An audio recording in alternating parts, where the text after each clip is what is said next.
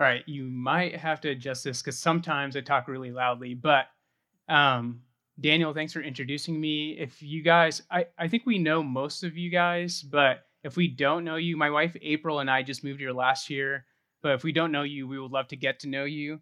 It's really exciting for me to be here right now and to talk or preach for the first time to the Aletheia Church.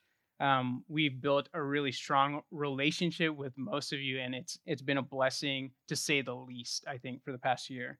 But I just wanted to jump right into the topic for today. We read the verses from Proverbs, but the topic or the big picture, I would say, is this idea of God's will. And we sort of have this question, and we've learned to ask this question in our lives. What is God's will for my life? It comes in different forms. It can come in the form of, what do you want me to do? Where do you want me to go? What do you want me to say? But it tends to kind of plague our minds, right? It comes over and over and over again, especially as circumstances shift and change. We come back to this question, we ask it again. And whether it's you stepping into college for the first time, or maybe you're looking for a spouse, maybe you're going to have your first child or your sixth child, whatever it might be, you often come back to this same question. And April and I can tell you tons of stories in which we've done the same thing, which we've asked this question. One of the most recent stories is how we arrived here in Gainesville. And the story of how we got here began 2.5 years before we even got here. So it's a really crazy story. I won't get into the specifics, but in a broad sense, this is what happened. So 2.5 years before we come to Gainesville, April's a doctor, as Daniel said, and she was applying for a fellowship. So we were pursuing this path for fellowship. And if you're not familiar with that process, you essentially apply to all these hospitals, you go and do interviews there, you rank them, and then they rank you and all the other people they interviewed. And then it goes into some crazy algorithm, and then you're matched with just one place, and then you just go there or not. So we're going through this process. We interviewed at all these places, and we're like praying this prayer, and we're really excited. And we could see how the Lord could work in any of these places. So we're excited to go, and then all the doors shut, and we're like, "What in the world?" That was the last thing we expected. The doors shut, and we end up having to stay in Ohio for an extra year, which is where we moved from. So we stay in Ohio for an extra year, and we weren't expecting it, and we were like, "Cool, cool, cool, cool, cool." So we'll do this. We'll stay in Ohio. We trust the Lord, and we do all this stuff for the extra year in Ohio, and it's a huge blessing, especially for our marriage, the connection between us, because it was a challenge as well. So then the next year comes around, and we go through the same process again, right? So we're like, certainly it's going to work this time. So we apply to all these places, we go travel everywhere, we do these interviews everywhere, and we are thinking of going to Dallas, Minnesota, Pittsburgh, Atlanta, all sorts of places. We're really excited about this, and then all the doors shut again. And we're like, what in the world? What's going on? Is this not something we're supposed to do? God, what is your will for our life? What do you want us to do?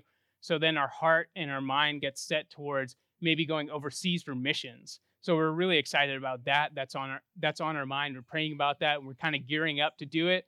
And then out of the blue, out of nowhere, this hospital from Gainesville, Florida, which honestly, I didn't even know Gainesville was a city until last year. So forgive me for that. But this hospital from Gainesville, Florida contacts us, and we're like, sweet. So this is random, but we're just going to follow and trust the Lord, and we're going to follow the lead. So we follow this lead, and we come to this point where it seems pretty clear that we're supposed to come here. So we trust the Lord in it. We commit it to him, and we have two specific prayers before. They were really specific. We can talk about it later if you want, but we have two specific prayers before we get to Gainesville.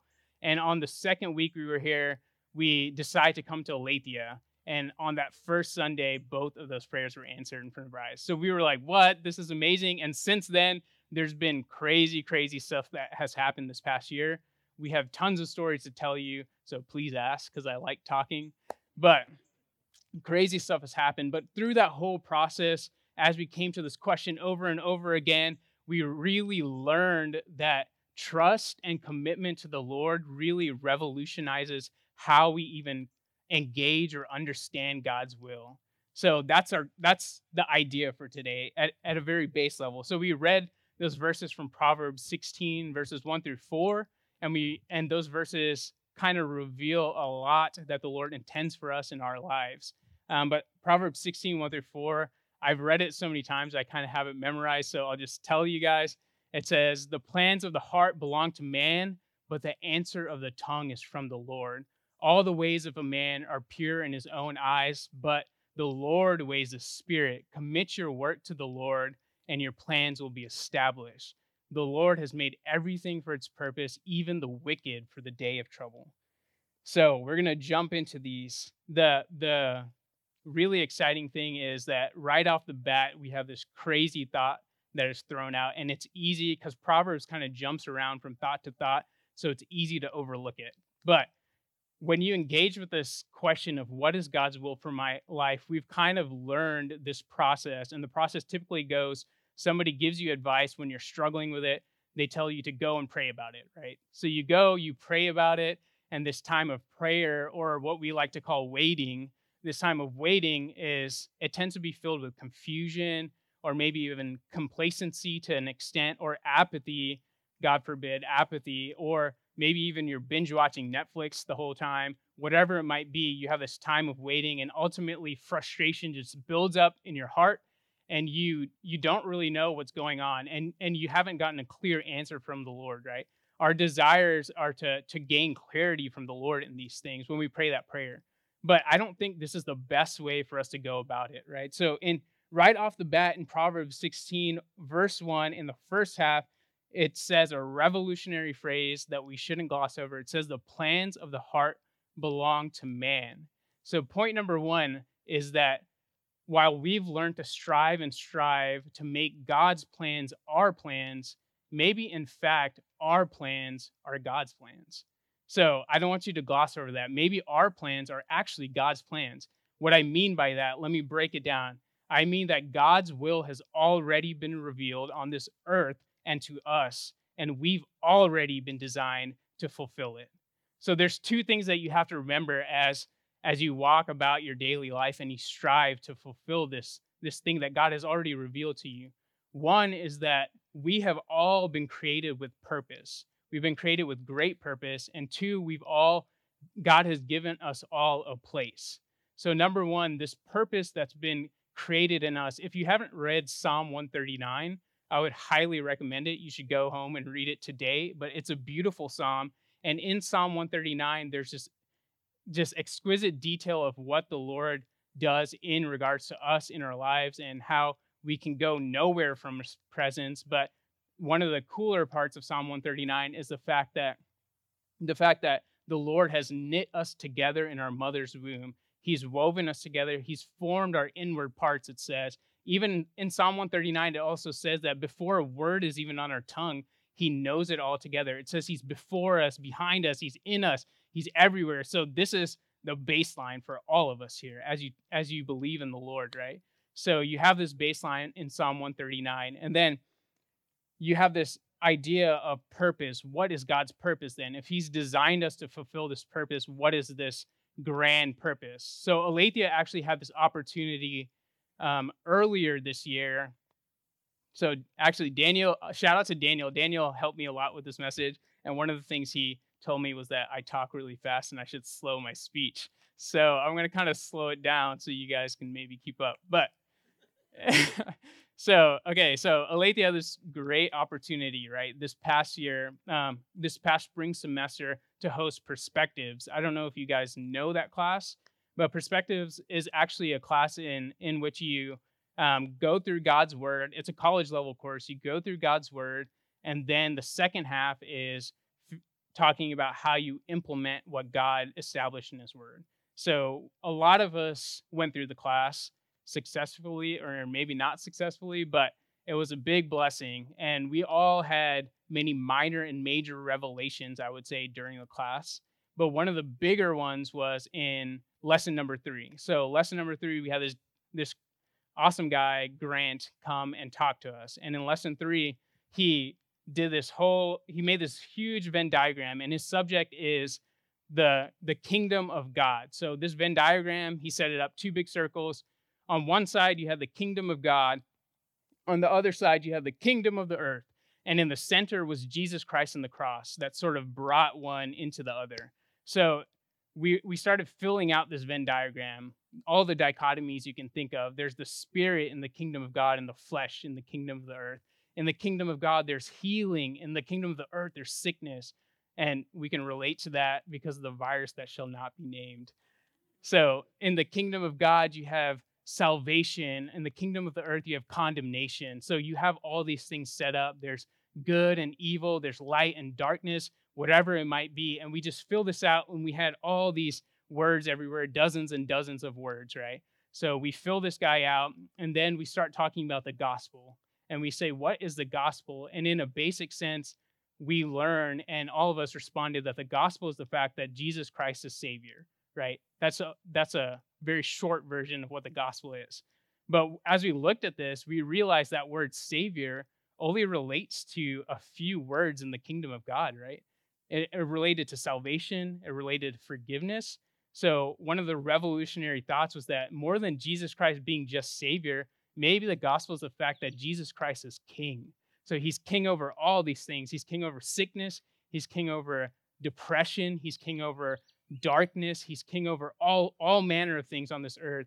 And the purpose he's given us, the purpose that he's put in our hearts, is to bring that kingdom and display it here on this earth.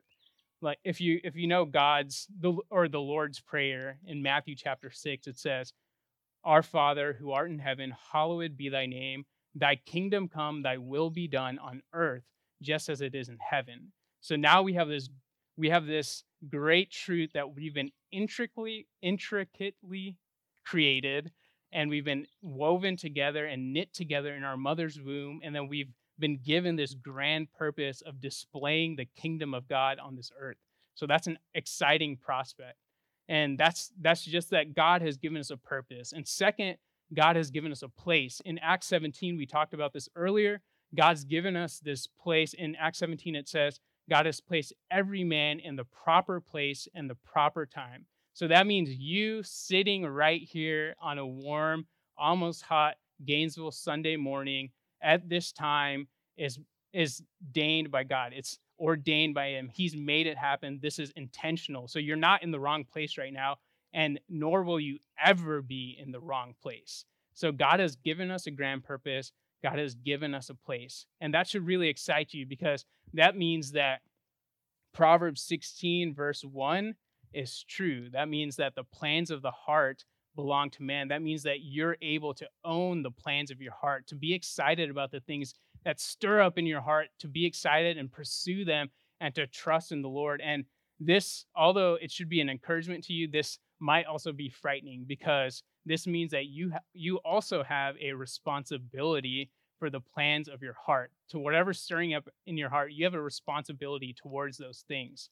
But the Lord knows that, because right off the bat, we kind of transition our thought, or we transition the tone of the passage. So you see that the plans of the heart belong to man, but the Lord knows that, Vinay, your heart is kind of fickle, and your words aren't perfect always. Your wife can attest to that. And there's things wrong about you. But he reminds us right off the bat, but the answer of the tongue is from the Lord. And then it says, all the ways of a man are pure in his own eyes, but the Lord weighs the spirit. So we have this great assurance. And point number 2 is that we can trust in him. And when we trust in the Lord, our plans are transformed. So this verse here, verse 2, all the ways of man are pure in his own eyes, but the Lord weighs the spirit. This verse led me directly to Jeremiah chapter 17. So Jeremiah 17, if you're not familiar, it says, Jeremiah 17 verse 9 says, the heart is deceitful above all things and desperately sick, or desperately wicked. Who can understand it? And then we have this encouragement that says, I, the Lord, know the heart and search the heart and test the mind, to give to every man according to his deeds. So you have this powerful parallel verse. And if you're not familiar with Jeremiah is a prophet. So a little bit of background, because I enjoy bringing the word as a whole into whatever message or sermon I'm speaking. So a little bit of background. Jeremiah is a prophet. So you have the nation of Israel in the Old Testament, if you don't know, And the nation of Israel, they're the OGs. So they're the ones who were originally asked to display God's kingdom on this earth, right? So now that's been extended to us. So you should be excited about that. But Israel didn't really do the best job. And obviously, we don't really do the best job of this purpose, right? But Israel was originally asked to do this, and they end up sinning and doing all sorts of stuff. And at one point, the nation even divides. A piece of the nation comes out, Judah, and then there's the nation of Israel. So they kind of divide. There's division, there's discord, but God always sends these prophets to them, and the prophets are meant to explain his word, essentially, explain what he's thinking and what he desires. So Jeremiah comes in the scene near the latter part. So Israel gets so bad that they eventually even just fall into captivity. The verses from Isaiah we read, one part falls to Assyria, which is another nation, and another part falls to Babylon. So Jeremiah is coming into the scene near the end of this, and he's telling them, hey guys, look, the heart is deceitful above all else. It's desperately wicked. Only the Lord can search the heart and test the mind. And people actually miss the lead up to this. The lead up to this verse is really exciting because it reveals so much more about that truth, that the heart is deceitful. The lead up to the verse, Jeremiah 17. I don't have these ones memorized, but Jeremiah 17, verse 5, it leads up, it gives you a red pill and a blue pill, and option 1 and option 2. So in Jeremiah 17:5, it says, option 1, cursed is the man who trusts in man and makes flesh his strength, whose heart turns away from the Lord. He is like a shrub in the desert and shall not see any good come. He shall dwell in the parched places of the wilderness in an uninhabited salt land. Yikes. So option 1 sucks. Option 2, blessed is the man who trusts in the Lord, whose trust is in the Lord. He is like a tree planted by water that sends out its roots by the stream and does not fear when heat comes, for its leaves remain green, and is not anxious in the year of drought, for it does not cease to bear fruit. And then we get into that verse, the heart is deceitful above all else, but the Lord searches the heart. You can be encouraged that he's going to search your heart, especially if you cry out to him. In Psalm 139, it says that if you cry out to the Lord, he'll search your heart, he'll test your mind, he'll reveal things, he'll remove them. But of anything that you're learning from this passage, there's a lot to talk about in this passage in Jeremiah. I just wanted you to recognize one thing, that trust really transforms your identity. Trust transforms your core. So every morning we're out here and we've been doing church out here. I actually take a moment to look at this beautiful tree right here. And it might be kind of weird, but bear with me. I've talked to some people about this, but I look at this tree and I'm like, this guy should be straight. If you ignore like all the stuff happening down here, this guy looks like it would be in Tarzan, like it's straight out of the Amazon, and you should be seeing monkeys run across it, and then Tarzan like slides across the branches, and it's amazing. It's beautiful, right? So it's obvious that if I took this tree, I plucked it up, and I put it in a desert, this guy's going to die, right? That's pretty obvious. So that aspect of trust is really clear, that if we don't trust in the Lord, we kind of just wither and die. But in Jeremiah 17, we're learning this whole new thing, that it's not just that you wither and die, but the truth is that when you don't place your trust in the Lord, instead of a magnificent tree, you're now a shrub. So instead of a tree, you've satisfied living life like a shrub. And God says, no, I don't want no shrubs, right? Nice. Okay, I was wondering if people would get that. Nice, I'm not too old. Okay, sweet. But anyways, you've been designed to be this beautiful, magnificent tree that Tarzan could slide across and that has so much stuff, but you've relegated yourself to being just a shrub. That should be shocking to you, right? And the only thing that transforms this is trusting in the Lord. It's just one thing, such a simple concept, right? So when we come back to this big question that we started off with, what is God's will for my life? Maybe in those moments when we keep asking those questions over and over and over again, maybe God, rather than trying to give us clarity, maybe he's actually trying to build trust in our hearts, right? And maybe in a bigger sense, maybe from our perspective, more than desiring clarity or whatever it might be, maybe we actually desire to trust the Lord more. So maybe your prayer should just shift a little bit and realize maybe I'm not trusting God in this. Maybe I need to trust Him more. Lord, search my heart, know my heart, test my mind, teach me to trust you more. And that should be really exciting for you to pursue, right? So, just a quick recap. Point number one is the truth that our plans are actually God's plans. God's designed us with purpose. God's designed us and put us in a place, and He's given us autonomy within His kingdom. This guy right here is your guidebook. He's given us autonomy as long as it aligns with the Word, that we're able to just pursue the plans of our heart. That we can own the plans of our heart, right? The plans of the heart belong to man. And point number two was that when we place our trust in Him, our plans are completely transformed. We see that in Proverbs 16, verse 3.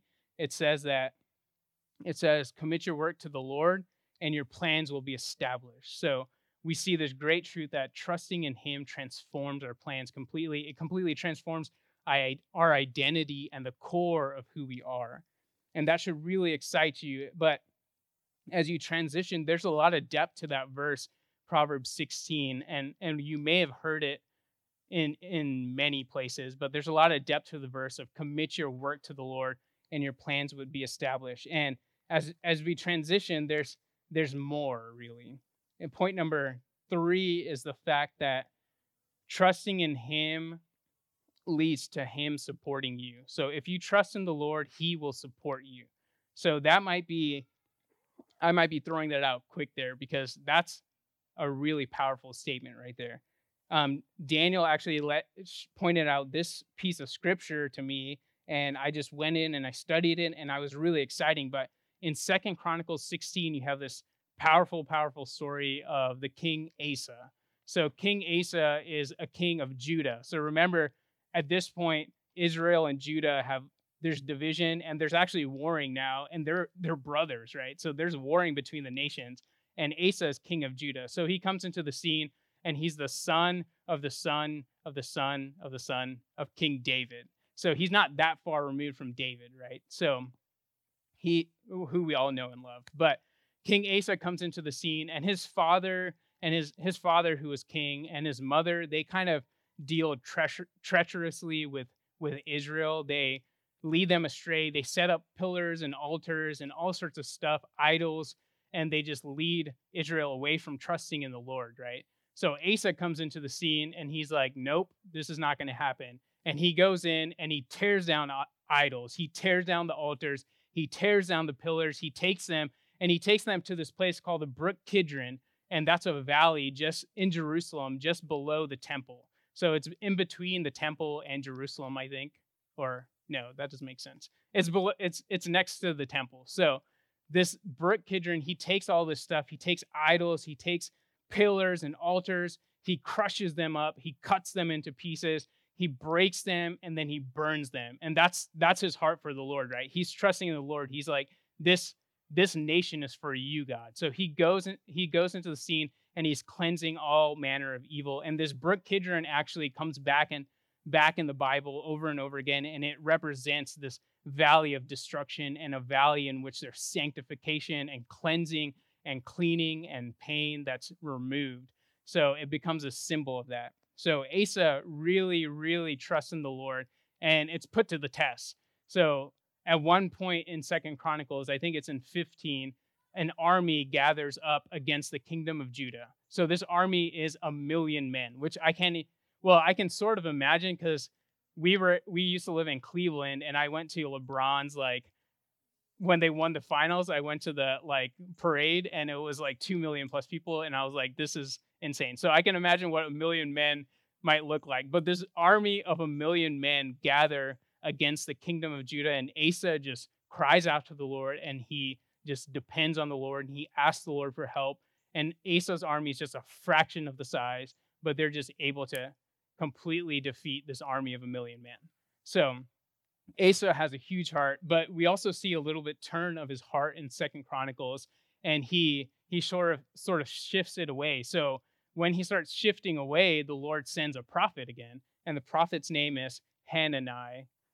And Hanani, I believe that's how you say it, he comes into the picture and he starts revealing things to Asa. So he says this crazy, crazy phrase or crazy, crazy truth in Second Chronicles 16 verses 9 and 10 or 8 and 9. So he reminds Asa of this battle that he won, and he said, because you relied on the Lord, he gave them over into your hand. And then he says, for the eyes of the Lord are going to and fro throughout the earth, looking for someone to give strong support. And that should blow your minds right there. The eyes of the Lord are going to and fro on the earth, looking for someone to give strong support to those whose heart is blameless towards him. So if we circle back to that big question we asked, we've learned and learned and learned over and over again to strive and strive to support God in his plans. But right here, we're learning that God is striving to support us in our plans. So this should give you a great empowerment and a great encouragement in life that God has strived to support you in your plans. And if you put your trust if your heart in him and your heart is blameless towards him, your heart is whole. And remember, he'll work on your heart. So that's easily done. And he's already worked on your heart, which we'll get to. But if you trust in him, there's no limit really to what your plans and what you can accomplish for the Lord. And you don't really have boundaries of what you can do. You're in the proper place. He's given you purpose. He's filled your heart, and that should really excite you. And that leads us to the final verse. And the final verse kind of is encompassed in all of this that we've talked about. It says that the Lord has made everything for its purpose, even the wicked for the day of trouble. So in this final verse, we have this great revelation that the Lord is sovereign, right? We just sang this song that he's sovereign, even in periods of unknowing for us or with a lack of clarity. He's sovereign over it all. But April and I have been reading through Matthew over the past 2 years or so, and we're finally in the final chapters, which is exciting. But we were just recently in Matthew chapter 26. This verse led me to Matthew 26 because it's the perfect example of this. The perfect example of all of this is the person of Jesus Christ, right? In Matthew 26, you have this awesome story. It's the last days of Jesus's life on this earth. And at the beginning of the chapter, you have these chief priests and you have these elders getting together, the Jewish chief priests and elders getting together, and they're plotting and they're conniving and they're trying to figure out a way to, in stealth, capture Jesus and convince people to murder him. So Jesus had done nothing wrong at this time besides offend them, which that relates a lot to our current condition, because offending someone is a big deal nowadays, and it always has been, as we can see. But Jesus had done nothing wrong, but these guys hate him because he offends them, because he speaks the truth. So they're conniving, they're plotting, and these wicked men, the wicked, are creating plans to defeat and kill Jesus Christ. So in Proverbs 1, it actually says that the wicked don't realize that they're setting a trap for themselves. So these guys didn't realize they were setting their own trap, right? They set the stage for the very thing that would bring salvation and grace and bring this explosion of mercy and grace onto us. So they were setting the stage themselves. Even the wicked is made for their purpose, right? So the Lord is sovereign over that. And then if you continue through that passage in Matthew 26, you come to this point where you see the plans of the righteous on the other hand. So the wicked had their plans, it was for its purpose, and then the plans of the righteous come into the picture. You see Jesus Christ comes into the picture, and he knows exactly what God's will is. He knows exactly what's ahead of him, and he begins praying because he's committing it to the Heavenly Father. So he's praying, and in Matthew, we see that he prays over and over again. He's committing him and trusting the Heavenly Father in that instance. And in John, we actually see that he's committing so hard that his sweat is like drops of blood. That's how much pain or anxiety he has or maybe not anxiety, but that's how much he's committing, how deeply he's committing to the Lord. So Christ is praying this prayer over and over, and then like in an instant, in Matthew 26, it says he gets up and he goes to the disciples and he says, rise. And he says this phrase, rise. April and I underline this because it's crazy. He says, rise. And in an instant, he's ready to go. He's not running away, but he's like, it's time to go. Let's go. Like, we're doing this. So he has that clarity that we all strive for. So so he has that clarity that we all strive for. And there's actually this excerpt that should encourage us. It's from this book that I read, or I've read portions of, haven't finished it, but it's a book by this guy, Brennan Manning, called Ruthless Trust. And the Lord, he just commits his life, and the way that trust works really just opens up our heart to accomplish great things. And in this book, there's this excerpt, and it says, when the brilliant ethicist John Kavanaugh, I'm just going to read this out straight. It says, when the brilliant ethicist John Kavanaugh went to work for 3 months at the House of the Dying in Calcutta, he was seeking a clear answer as to how best to spend the rest of his life. On the first morning there, he met Mother Teresa. She asked, and what can I do for you? Kavanaugh asked her to pray for him. She said, what do you want me to pray for? She asked to him, and he voiced the request that he had borne thousands of miles from the United States, pray that I have clarity. She said firmly to that, no, I will not do that. When he asked her why, she said, clarity is the last thing you are clinging to and must let go of. When Kavanaugh commented that she always seemed to have the clarity he longed for, she laughed and said, I never have had clarity. What I have always had is trust, so I will pray that you trust God. So this battle between clarity and trust, we see it in Christ's relationship as well. He wasn't seeking for clarity. He was just committing and trusting in the Lord. And when he was ready, he just said, rise, let's go. And there's this crazy revelation in John chapter 18. In that moment, he rises up, and in John 18, verse 1, it says, he stepped and went into the brook Kidron. So I don't know if you remember it, right? The brook Kidron, the valley of destruction, the place where idols would be taken, where pillars would be taken, where altars would be taken, broken up, destroyed. He carried those things for us. He took our sin into the brook Kidron. So it should really excite you to follow a God who is trustworthy. He's proven his trust to us, and it should excite you to do that. And it should excite you because he's infused you with a purpose. He's infused you with a plan, and he's given you everything you need to fulfill his purpose on this earth, to bring the kingdom of God down to this earth. So that's your goal. That's your plan. I hope as we go out in this week, we just strive and desire to display whatever we do, that we desire to display the kingdom of God on this earth so that others would know it and others would believe in it. Let's just pray. Heavenly Father, thank you so much for this awesome opportunity to look into your word and to look into truth. I thank you so much for just your kindness and your love and your deep, deep intentionality towards us. As we strive to pursue you, Lord, we realize that above all, that you pursue us, Lord, that you support us in our plans, that our plans are actually your plan. You've already ordained it. You've already been sovereign over it. And we're excited to do things for your kingdom on this earth, Lord. We pray that you infuse us to do that. And we pray above all that you allow us to remember to trust in you. Remember who you are.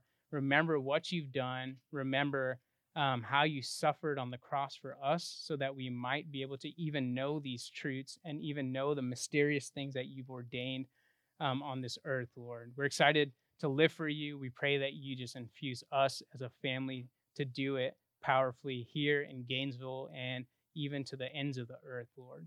In your name we pray. Amen.